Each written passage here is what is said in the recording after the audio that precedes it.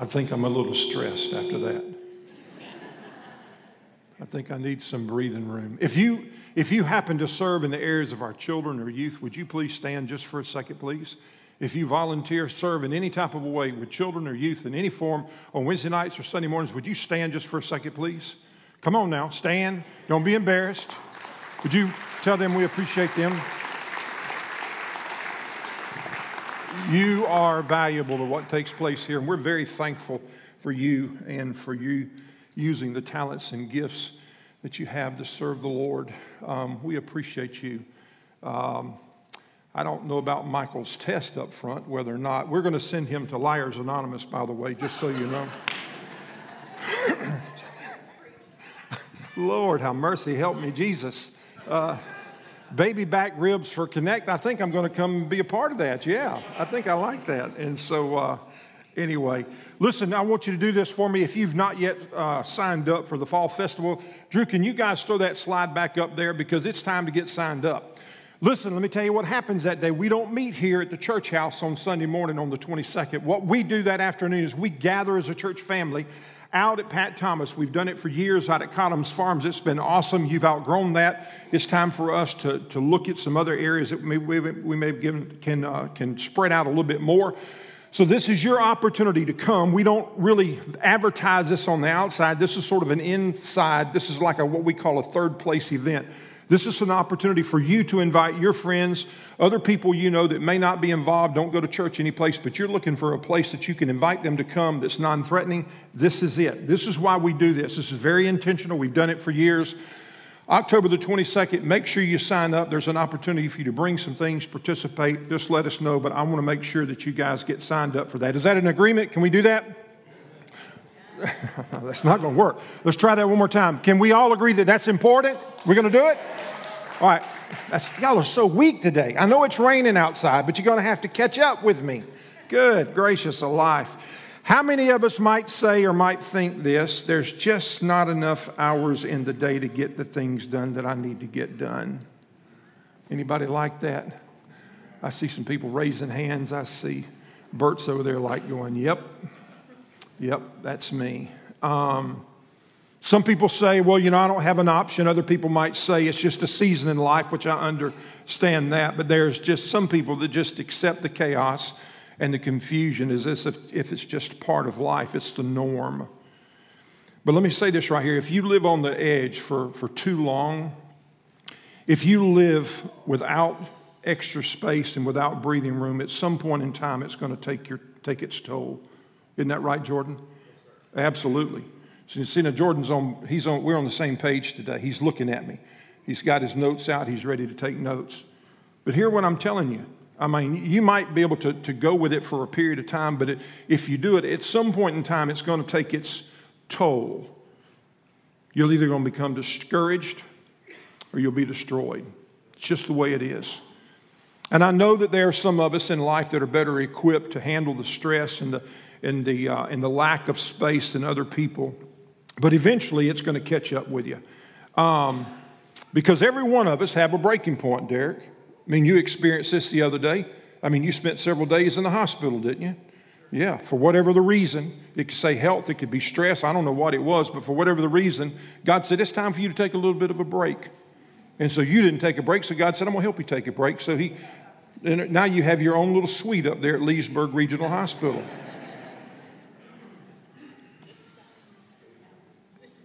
If you travel too close to the edge for any extended period of time, it will eventually take its toll mentally, physically, emotionally, and spiritually. And there are consequences, not just from those areas, but what about unnecessary stress? Anybody have any unnecessary stress in your life? I was talking to somebody the other day. They were telling me about things that they were walking through and about health issues they were experiencing, and they attributed it to things that were going on at work. It doesn't take long for the tensions to begin to rise when things don't go as planned or when things aren't scheduled and there's these delays and interruptions. You know what I'm talking about. It's like when I'm on my way to a meeting and all of a sudden I get a phone call And I can't just talk to them when I'm in the car. I've got to sit down and I've got to have a conversation because something important is taking place, which is going to throw me behind. Or I have somebody walk in the door at the last minute saying, Pastor Sid, can I talk to you just for a second? And yet it's going to throw me behind, and it's the stress of the moment. What do? People are important. What about those of us that may live on the edge financially? I mean, you're okay. I mean, you're making it day to day. Day by day, you're making it until that unexpected bill comes in, and then all of a sudden.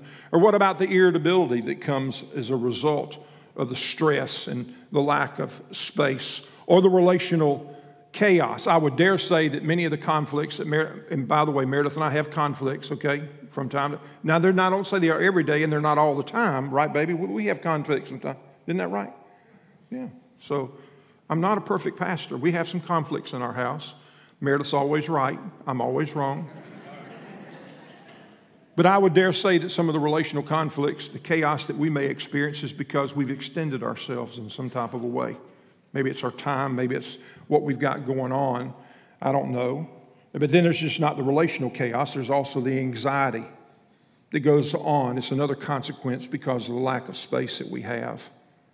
But I think it's safe to say that the happiness that all of us desire isn't when we get a bigger house or maybe we drive a more expensive car or a faster car.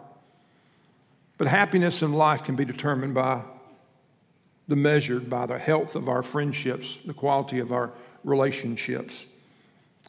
But they'll suffer when we don't have enough space, when we don't have breathing room. Don't you just love it when you look up at the clock at 12:30, Troy, and he and I have had this conversation before. It's 12:30 and you've not even thought about lunch. You know what I'm saying? There's a problem there, isn't there? And we can use the excuse that it's just a season in life, my job requires it of me, and I get that. But maybe there's something else that's going on behind the scene that's driving the decision making. Maybe there's something a little bit more that's going on behind the scene that's driving our decisions, especially as it relates to our time and our finances and relationships. But not only those, but other areas of life. So I want you to do this for me. Will you do this? Will you write down the word fear? We've been singing about that. Fear. Write down the word fear. And while you're writing that down, you can turn over to the Old Testament in the book of Exodus. Genesis, Exodus chapter 20, verse 8. We're going to be there in just a second. But how many of us have put a date on the calendar that we didn't necessarily want to participate in, but we put it there because we're afraid of what others might think or what would happen if we didn't show up? Are you with me? How many of us have done that?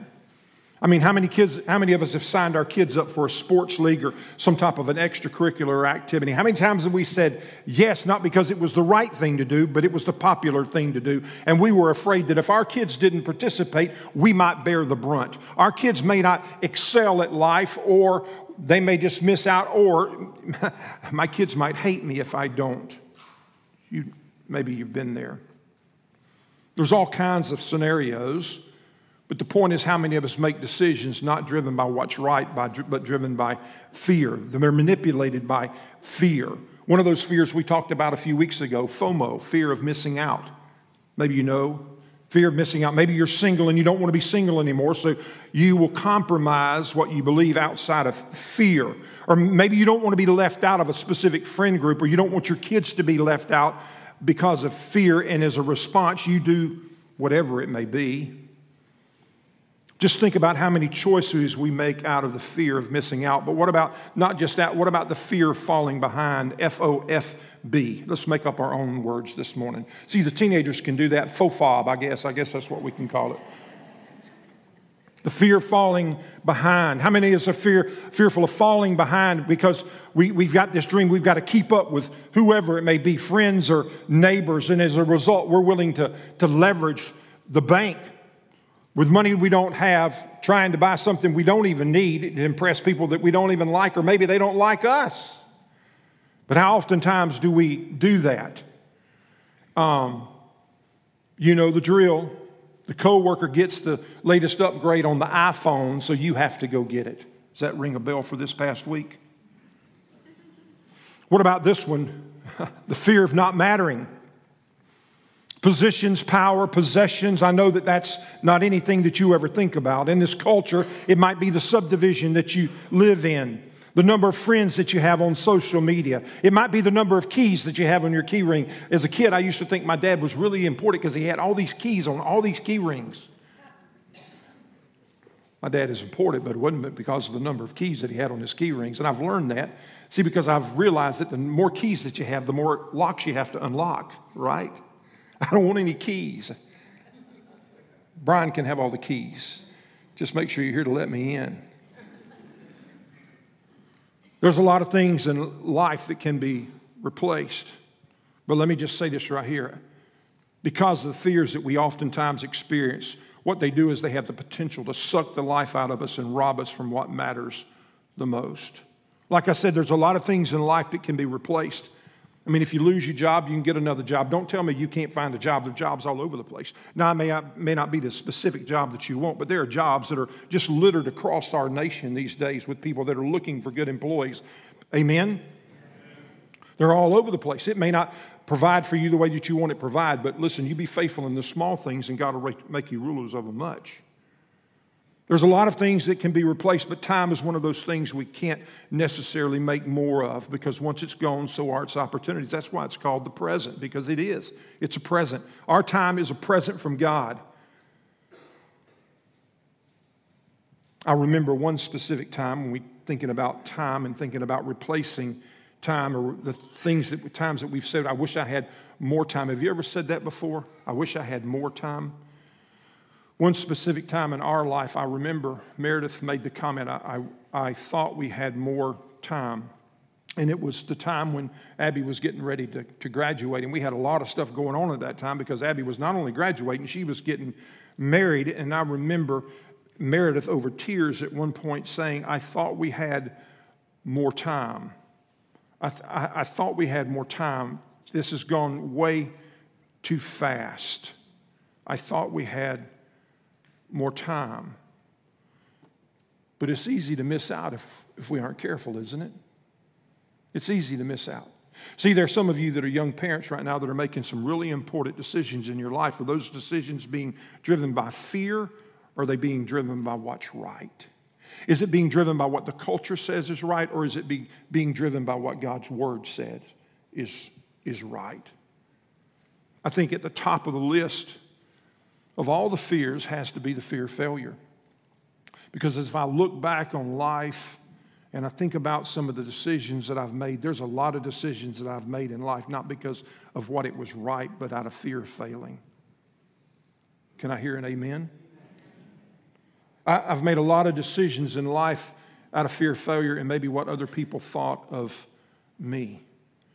And then I sit down one time and I had a conversation with God. I'll always remember that time because it was a life-changing time for me because I was able to trace those fears back to one thing.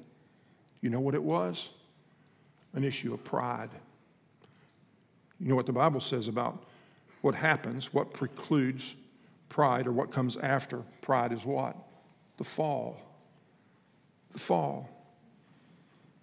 I wish I could tell you that we've got great kids because of the decisions that I've made and the decisions that Meredith made, but it's only by God's grace. Every one of us are a step away from stupid. We say that all the time.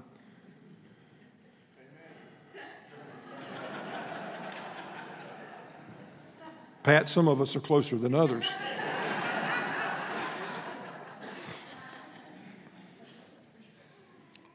But I go back and I look, and I have to say it's only by God's grace because there were a lot of times that I was doing other things that probably weren't as important as that which was most important. There were a lot of tensions that we faced in the home because we didn't have a lot of breathing room, because we didn't have a lot of space, because we didn't have a lot of extra time. And it wasn't because we were doing what was right. It was because we had put an awful lot of extra weight and tension on our lives for whatever the reason. And I want you to know, guys, that God's Word isn't silent on this issue, but there's some things that it has to say. And over the next several weeks, we want to look at that. As a matter of fact, we're going to look at it today in just a minute. But there's an opening conversation. There's this ongoing conversation that God has with the children of Israel in the Old Testament. And we're going to take a look at it in just a second. And then after we leave the Old Testament and move in the New Testament, there's Jesus who addresses the subject of the contrast between fear and faith. And we're going to see that in just a second. But one thing I want you to take note of is this right here. If we don't have time to do what's most important, then more than likely there's an issue, there's a tension that's taking place that has to deal with the faith that we say that we have. You understand? If we don't have the time in our life to do what's most important, more than likely there's an underlying factor, and that factor might be that our faith, there's an issue going on with our faith, that which we say that we believe. And I not only say that because of what I read in the Bible, but because of the conversations I've had with tons of people over the years. Not only that, but my own personal experience. So back in the Old Testament, the Israelites had been enslaved for 400 years, and it was during that time that the only thing that they would have known would have been slavery. They didn't see themselves as individuals, but they saw themselves as property that lived under the control of Egypt and under the control of a man by the name of Pharaoh. And they whatever that Pharaoh wanted, that's exactly what they did. If you know the story, God called out, he prepared and equipped a man by the name of Moses that would lead them out of Egypt. And he would lead them toward the promised land, or Canaan. And before they would reach the promised land, God would set them down and he would give them some commandments to live by. And he did so because up until that time, the only thing that the Israelite people knew, the Jews knew, was what Pharaoh had told them to do. They didn't know anything else. But because of God's love for the Israelites and because of his love for the people, what he did is he gave them some commandments. He gave them some commandments so that they would not only know to come to know him and have a relationship with God himself, but they would learn how to live in relationship with one another in community. And there were 10 commandments to begin with. Maybe you know them, maybe you don't. But there was one specifically in those first 10 commandments, that it was a decision by the designer to create more breathing room. I want you to look over with me at that passage in the book of Exodus chapter 20, verse 8. And it had to specifically do with the Sabbath. And this is what it records for us there. Moses recorded, says, "Remember to observe the Sabbath day by keeping it holy. You have 6 days each week for ordinary work, but the seventh day is a Sabbath day of rest, dedicated to the Lord your God." Now you read that and go, well, that's not that big a deal. It's not that big a deal to you because rest is a part of your culture. You say, no, it's not. Yes, it is. I mean, you got to remember who he's talking to. You got to remember who the commandments were given to. And during that culture, there was no rest. You might complain about having to put in some extra hours, but the Israelites, during that time, they would have said, rest? What in the world is rest? I don't know what rest is. Are you kidding me? See, if we don't work, we don't eat. Better yet, if we don't do what they tell us to do, we may lose our life. There wasn't any government assistance. There wasn't beyond the walls to help with food. They were slaves, and they did exactly what slaves were supposed to do. They did whatever their master told them. There was no HR department where there was no Department of Labor. There was nobody to fight on your defense. There was no an attorney to stand and represent you. Whatever the master said is exactly what would take place. And here's God saying to them, hey guys, listen, I want you to know that you're no longer slaves. I want you to know that I've rescued you and I've set you free. And now what I want you to do is I want you to learn to lean on me. I want you to learn to lean into me, and I want you to learn to trust me. Instead of trusting Pharaoh, your earthly leader, what I want you to do is I want you to learn to trust me. See, I know all the stuff that you think you have to do. I know everything that you think you have to have, but I want you to know that I can meet every need that you have. Every need. I know the pressure and the stress that you're feeling, but I need you to know more than anything that what you need is you need some space. You need some breathing room in your life. And if you'll trust me, if you'll give me your life, and if you'll obey me, if you'll follow me, I'll show you what it looks like. To which they had to think, you must think we're crazy. We don't even have the time to take time Don't you know what's on our plate? Don't you know what we have to get done? But here's the Creator himself saying, I know what you need, and it's a Sabbath, and there's a reason for it. And then the questions. See, the questions like the what ifs. What about the harvest then? What about the harvest? It's probably a similar question that Truett Cathy faced when he was writing out his business plan for Chick-fil-A, and he knew the projected expenses, but he also knew what society said, and he was here, he's trying to figure out how to make ends meet, and yet he heard God say, Truett, do you trust me? Do you trust me? Keep the Sabbath day holy. It was years later in the New Testament when Jesus enters the storyline, and at one point in the Gospel of Mark, Jesus is questioned about the Sabbath itself, which Jesus had to say this in Mark chapter 2, verse 27. The Sabbath was made to meet the needs of the people, not the people to meet the requirements of the Sabbath. Or maybe you could say it this way, that people weren't created for the Sabbath, but the Sabbath was created for people. See, but the Sabbath day wasn't the only day of rest by the decision by the designer to create more space and more breathing room. But God also created the tithe. The tithe, which leads to ask the question, does God need our money? Absolutely not. He didn't need your money. We're just stewards of what God has entrusted us. And some of you might say, well, it's my money. My money. I'm the one that worked for it. I'm the one that worked the extra hours. I'm the one that made that business deal. And there's nobody doubts that. But where in the world do you think that knowledge, strength, that intellect, and those abilities came from? It came from God. Romans chapter 11, verse 36 says that Paul would tell the church that everything that we have comes from the Lord. See, God didn't set up the tithe because He wanted something from us, but He set up the tithe because He wanted something for us. We know, if you've been in church, if you've grown up in church, if you've been around, you know what the tithe was set up for. It was set up to take care of the tabernacle, the Levites, and the poor. And it was a way for us to demonstrate our love for God and acknowledge that everything that we have comes from Him. But it was also a way of us keeping our priorities straight. See, the designer made a decision because He knew us. And He gave us the tithe to help us create more space, more breathing room in our lives, to teach us that not only when we follow God's plan, that we can learn to trust Him when we obey Him. Back in the Old Testament, God was not only establishing, a relationship with the Jews, but He was also teaching them how to live in community with one another, how to love one another, how to take care of one another. Doesn't that sound like the church, what would eventually become the church? It's exactly what God was doing. Having said that, I want you to turn to the book of Leviticus, that wonderful book of Leviticus in the Old Testament. Genesis, Exodus, Leviticus. Leviticus chapter 19, and I want to read a passage of Scripture to you. See if this doesn't just stir your soul just a little bit. And this was what God was telling the people. Leviticus chapter 19, verse 9.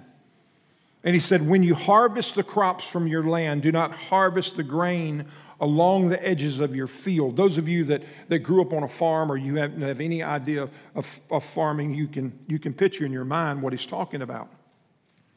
When you harvest the crops from your field, don't harvest the grain along the edges of your field, and don't pick up what the harvesters drop. So at harvest time, whatever you may have planted, it's time to harvest. Now you're harvesting. God gave them some specific instructions about leaving certain portions behind. But why in the world would He do that? I mean, wouldn't it make sense that at harvest time you get all you can get, Nate? Doesn't it make sense that at harvest time that you fill your buckets till you can't fill them anymore? That's what makes sense, isn't it? I mean, come on, think about it. We just fill our buckets as much as we can fill them, but God said, don't do that. And look at what He goes on to say in verse 10. It's the same with your grape crop. Do not strip every last bunch of grapes from the vines, and do not pick up the grapes that fall on the ground. Leave them for the poor and the foreigners living among you. And so here He says, once you pick the grapes or anything else that you might be harvesting, He said, don't go back and pick up that which falls to the ground or the ones that you might miss, but leave it behind. Leave it behind so that others in need might come and be able to grab those resources. And he finishes up by saying this, I am the Lord your God. I am the Lord your God. Turn over with me to the book of Deuteronomy. Genesis, Exodus, Leviticus, Numbers, Deuteronomy. Turn over to the book of Deuteronomy with me just for a second. Deuteronomy chapter 24:19. Let's continue on with this idea. Deuteronomy 24:19, we read this. When you are harvesting your crops and you forget to bring in a bundle of grain from your field, don't go back and get it. Leave it for the foreigners, for the orphans, and for the widows. And then listen at how he ends this passage. Then the Lord your God will bless you in all that you do. It's great. In other words, the Lord is saying here, listen, if you listen to me and if you obey me, what you'll end up learning is that you can trust me because I love you. I love you, and I not only want you to love me, but I want you to love other people. I want you to learn to live in community with other people. And as you live, I want you to live. And I want you to, as you live, I want you to learn to trust me. And in trusting me, you're going to establish some breathing room in your lives. But not only in your lives, when you live the way that I want you to live, you're going to help other people establish some breathing room in their lives as well. And God said, so pick your crops. But instead of picking it all, what I want you to do is I want you to leave some behind for others who might be in need and going through times of difficulty. And it's at that moment there's a tension. It's at that moment that we begin to sense a tension. As a friend of mine would say, when you sense that tension, you better check yourself. You better check yourself because when you begin to feel the squeeze, more than likely you're living on the edge with not enough breathing space, breathing room. And there might be fear that's driving your decision making. See, why would we not leave enough in the field? Because we're fearful of we may not have enough. Instead of trusting God, saying, if you follow me, if you obey me, not only will you learn to trust me, but you'll be able to live in community and other people will experience the breathing room that I've designed for you. Move over to the New Testament, to the book of Matthew. To the book of Matthew. Matthew chapter 6. The Gospel of Matthew. And this is Jesus. Verse 31, 32, he said, don't worry about these things, saying, what will we eat? What will we drink? What will we wear? Verse 32, these things dominate the thoughts of unbelievers, but your heavenly Father already knows all of your needs. I want you to underline the word unbeliever there. Your translation may have pagan. But what it does is it refers to a person that doesn't know the Lord. It refers to somebody who isn't a believer, a person that hasn't professed Christ, a person that doesn't trust the Lord and isn't following Him. And Jesus is saying that here, that it's the non-believer, the pagans, who are consumed with worrying about stuff, what you eat, what you drink, what you wear. It's those things that dominate their thoughts. Yet, how many of us as believers, see, those are things we shouldn't be worried about. But Jesus is saying, how many of us are worried about things that the unbelievers worry about? How many times are we worrying about stuff that God's already said, I've got it taken care of? Why are you worrying about that kind of stuff? What you're doing is you're living just like the pagans, those who say that they don't believe. But what if we not just profess Christ with our mouth? What if we live that actually as Jesus was Lord? What if we live not just trying to please God, but what if we lived every day as if we trusted Him? How many of us are living day by day trying to live to please the Lord, and yet we're missing out on living for Jesus and demonstrating the fact that we trust Him? Are you with me? How many of us are living trying to please God in all that we're doing, and yet we're missing out on living as if we trusted Him? What if our lives weren't consumed with worry? What if we weren't driven to be in control? What if we trusted the one who was in control? What if we were willing to leave some stuff behind in the field just like God instructed us to do? What if we weren't manipulated by fear or the feelings of what other people might say? when we acknowledge that weakness, which is real, when we acknowledge that weakness and we learn to trust God instead of trying to dictate and control everything, we can gain some of that stuff that we all so much desire, that breathing room. But not only just the breathing room, there's something else. You know what it is? P-E-A-C-E.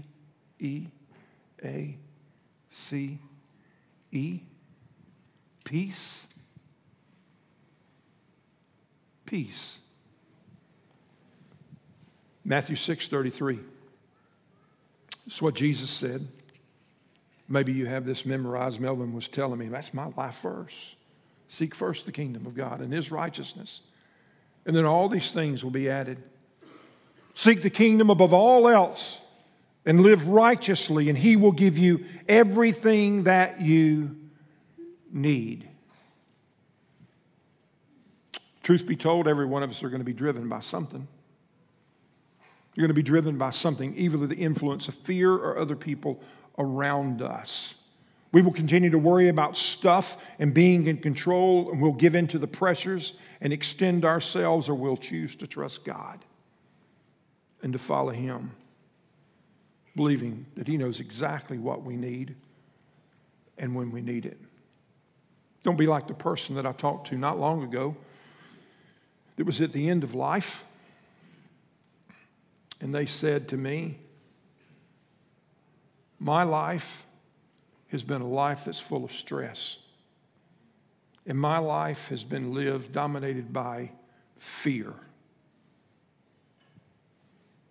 I wish I could go back. I wish I could undo some of the things that I did. But let me say, when we choose to live that way, we'll miss out on that stuff which we so desperately desire. So here's the question. Here's the question today as Shane begins to play. Where's the tension? Where's the struggle? If you talk to Jesus and you're listening for the Holy Spirit's voice, it probably won't take long to hear what He's saying. But what if we believed that God not only loved us, but that He knew our needs and that He was capable of providing for us without compromising and going off the deep end? See, this is what I know. That the same God who rescued the Israelites and the same God who provided for them and the same God that loved the Israelites and the same God that protected them through everything that they went through is the same God that loves us. Amen? See, we can go back in the Scriptures and we can see all the things that God has done. We have a written record of it for us. We don't have to worry. All we have to do is trust Him. It's just trusting. And in that trust, there's some space that's created. And in that place of space, there's some extra breathing room that all of us desire to have, Steve. Would you pray with me today? Father, as we just finish up our time, it's very important for us to be reminded of the fact that You are God. And Lord, You're the same God that parted the waters. You're the same God that provided manna in the desert. And Lord, You can provide for us. Would You speak to us as we sing this last closing song? In Jesus' name, amen.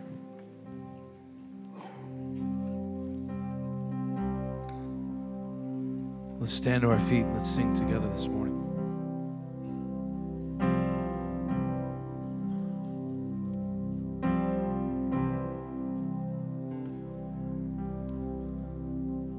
The altar is open. If you're needing maybe just some time to spend with the Lord, come down.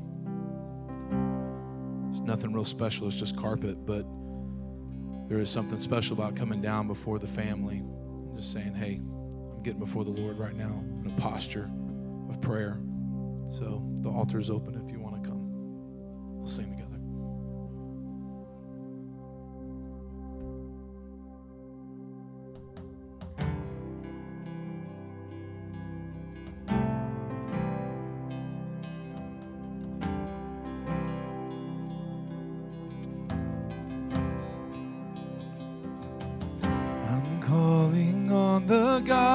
Jacob, whose love endures through generations.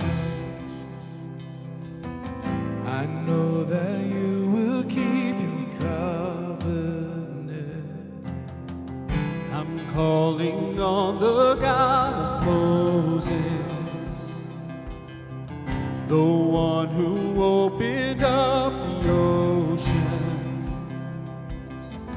I need you now to do the same thing for me. For me. Oh God, my God, I need you. Oh God, my God, I need you now. How I need you now. Oh rock of ages, I'm standing on your faithfulness, on your faithfulness.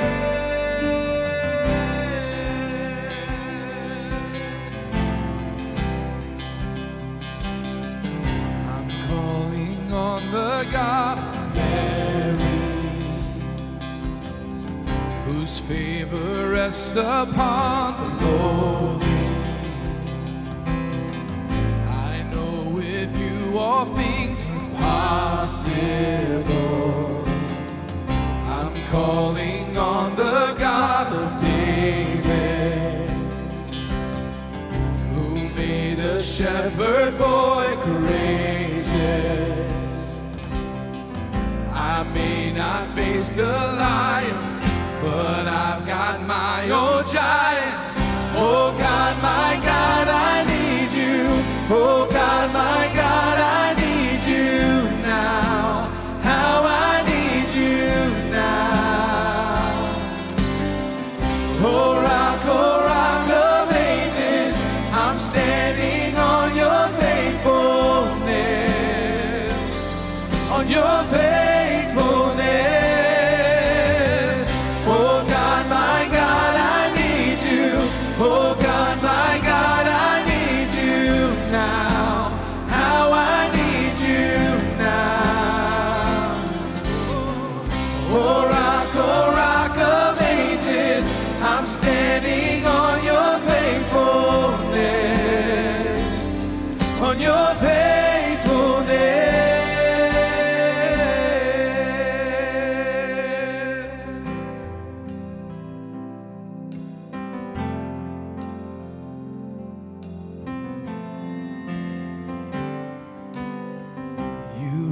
Your children, you hear your children now. You are the same God. You are the same God. You answered prayers back then. You answer prayers right now. You are the same God. You are the same God. You were providing then. You are providing now. You are the same God. Sing it out, church. You are the same God. You moved in power then. God, move in power now. You are the same God. You are the same God. You were a healer then.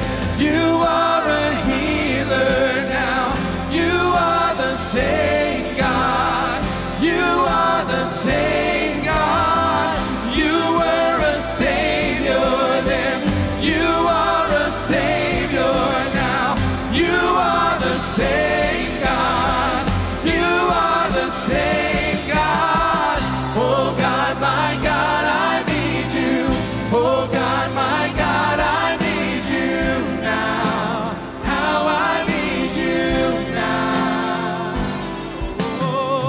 Oh rock of ages, I'm standing on your faithfulness, on your faithfulness. Come on, sing it out, church.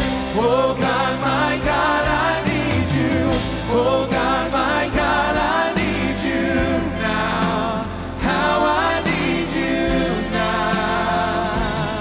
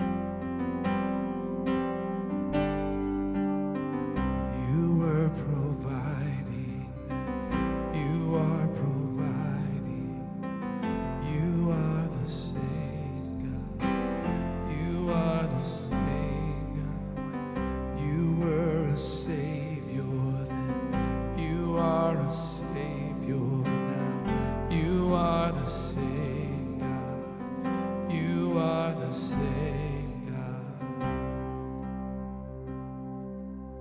God. You turn the lights on so I can see people's eyes. Christianity isn't performing for God. Christianity is coming to know Him and not performing for Him, but learning that we can trust Him. We want to live for Him and we want to obey Him because we trust Him. And we trust in what He's did. See, our salvation doesn't have anything to do with what we do. It has to do with all what Jesus did on the cross. Amen? Listen, you can perform out and get tired and weary and you lack space. You want to know maybe why some of your calendars are so full and you're so extended and you have no space? It's because you don't know Him.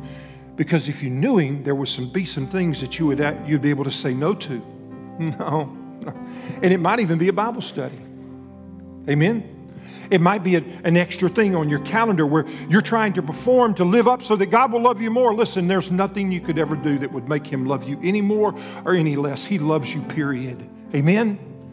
There's a lot of freedom in that. Can you breathe with that, knowing that regardless that God loves you, that He gave His life, He sent His Son to give His life for you so that you could live in freedom. Robert, it's the freedom. You can breathe.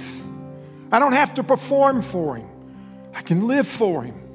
And I can learn to trust Him. And the more that I live for Him, the more that I learn I can trust Him. And in that place, we don't have to be in control because we realize who's in control. And today, if you don't know Jesus, this is the beginning. That's not the ending. You want some extra breathing space?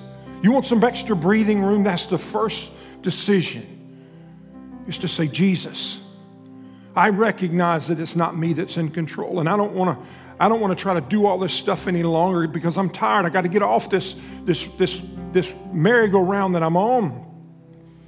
I need to learn to trust what you did and what you've done for me, and to find freedom in that. Jesus, will you forgive my sins today? Can I give my life to you, and can I begin to develop this trust in you that I want to have? And man, if that's you today, right there where you are, you don't have to come to me, but right there where you are, you can just whisper the words to Him. Jesus, save me.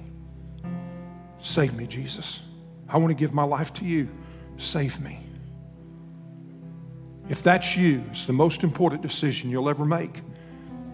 I just don't want you to make the decision. I'd love for us to be able to walk alongside of you. So before you leave and walk out this room today, I want to pray that you'll come see myself or you'll see somebody and say, I just want you to know today that was a decision that I made. I want more breathing room in my life. And what I want to begin by saying, I want to give my life to Jesus. I want to give everything that I have to Him. I don't want to try to control it any longer, but Jesus, I want to trust you, and in trusting you, I'm going to receive what you've given for me.